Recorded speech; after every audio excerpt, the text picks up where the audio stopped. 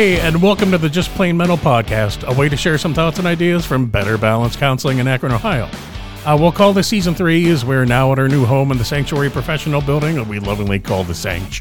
I'm your host, Tom, and let's start with some honesty. I'm not okay, you're not okay, but hopefully we're all working to get better. As a word of warning, episodes will be straightforward, honest, and devoid of pretense, just like we strive to be at our practice. To that end, handling of topics will be stark and blunt, and I'm imagining may very well at times include some form of profanity. But I promise any profanity will be as heartfelt as the desire to look at our world and experiences in the most honest way possible, allowing for growth and healing. We'll also include a bad word-free version for my mom and anyone else who doesn't care for those particular words. This podcast represents the current opinions of the host and the guests of the show and not their places of business. The content here should not be taken as professional advice. It's here for your information.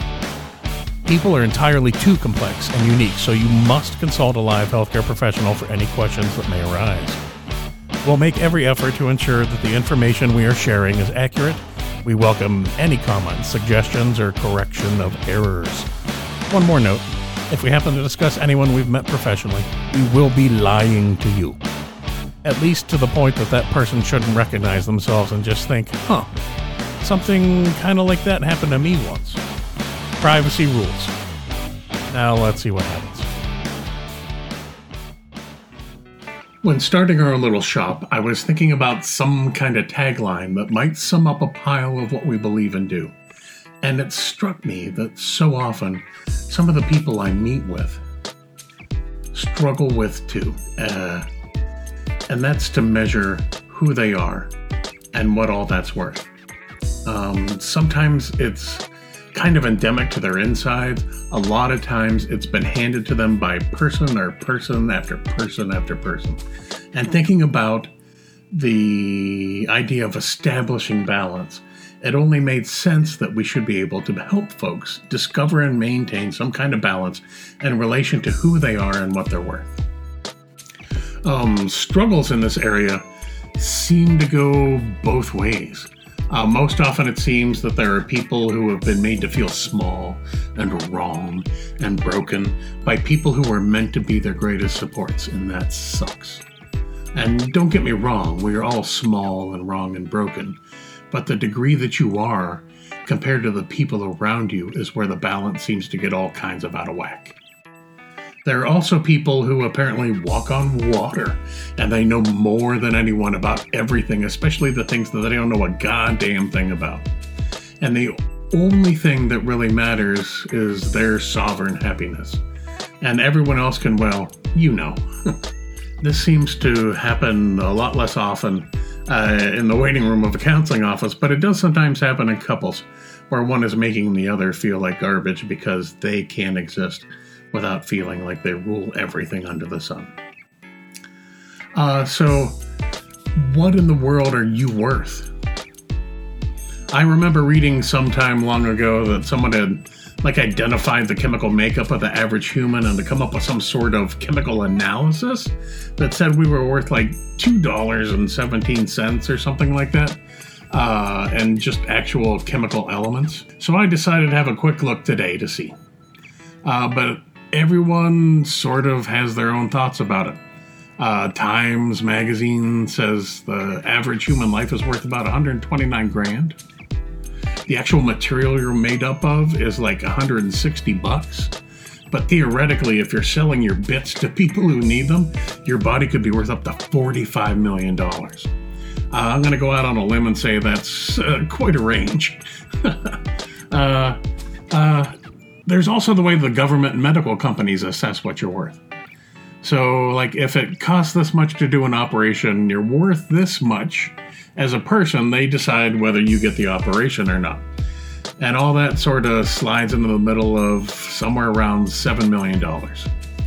And in court, it seems like your human life, although priceless by philosophical standards, is probably worth about $50,000 a year, to however much longer you're expected to live on average. So if somebody runs you down on the street and you had 25 good years, you can multiply those and figure out that you're worth whatever. I don't do math, so that's on you. So what in the world are you actually worth? I've always loved that Mahatma Gandhi quote, and it does seem to speak to your worth when he says, to the whole world, you may just be one person, but to one person, you may be the whole world. I think that what we're worth varies tremendously, and that is we're evaluating ourselves in a society that continuously parades nonsensical and thinly veneered through social media about how spectacular everyone else's life is. We need to remember that in the dark quiet, the most haunting of questions come for us all. It's almost impossible to consider your worth without comparing yourself to others, but there needs to be some kind of balance in those comparisons. Do you compare yourself against these violently ideological archetypes of specific things like, oh, my financial worth, I don't make as much as Elon Musk or Jeff Bezos, and my generosity and compassion, I'm not Mother Teresa. And when it comes to making a difference in the world, I'm not Albert Schweitzer or Carl Menninger. Or are you just more prone to come up with all kinds of examples of garbage human beings just to make yourself feel better and excuse all of the things you've done that you have regrets about? Do you ever think about the whole person? Not just what you know or what they put into the world for public consumption, but who they might be in addition to that. You probably should before you start comparing yourself to them. And even more important, who are the people who have contributed so much to your own understanding of what you're worth? I don't know how to break it to you, but just because they were your mother or your grandmother or a quote, unquote friend doesn't mean that they had your interest in mind ever. While they were building you up beyond comparison or tearing you to shreds, it might be worth a moment or two to consider the person in addition to the message.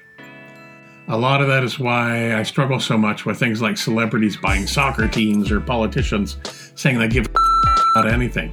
Being rich or famous in no way, shape, or form absolves them of having some internal need they're meeting by how they're trying to make you feel.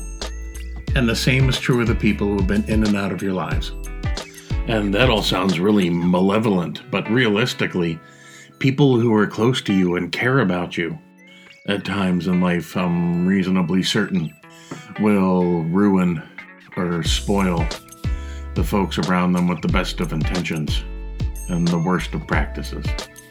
And then at the end of it all, you've sort of built this picture of yourself, and that's how you color yourself in, regardless of what you do or what happens around you. And it seems to me that after a while, that all happens without a thought or care in the world. And it certainly seems like something that you might want to be thoughtful and even purposeful about. Maybe most important of all, I've always been a fan of another quote from Ernest Hemingway who said, "There is nothing noble in being superior to your fellow man. True nobility exists in being superior to your former self." What are you worth? I don't know. How much better are you today than you were yesterday? What are you striving for? Whose life have you touched in what way? That should give you a pretty good idea. But what if it wasn't such a great day? What if you struggled and failed and feel less than with some good judgment behind it? I'm full of quotes today, and I heard this quote from some union guy in a Brene Brown book. A guy named James Hollis, I can speak English, who said, "We're not here to fit in, be well balanced, or provide exemplar for others. We are here to be eccentric, different, perhaps strange, perhaps merely to add our own small piece, our little clunky, chunky selves, to the great mosaic of being, as the gods intended. We are here to become more and more ourselves." Today might not have been a great day, but tomorrow still exists, and you get to decide what your clunky, chunky self should look like, and how are you going to create that sense of a little better than yesterday. Find that balance. Be and feel worth what you can be as a flawed human critter. No dollar amount will ever cover that. Ever. And I think you can put your head on the pillow at night feeling pretty good about who you are compared to the people around you. Because the comparison just doesn't matter anymore.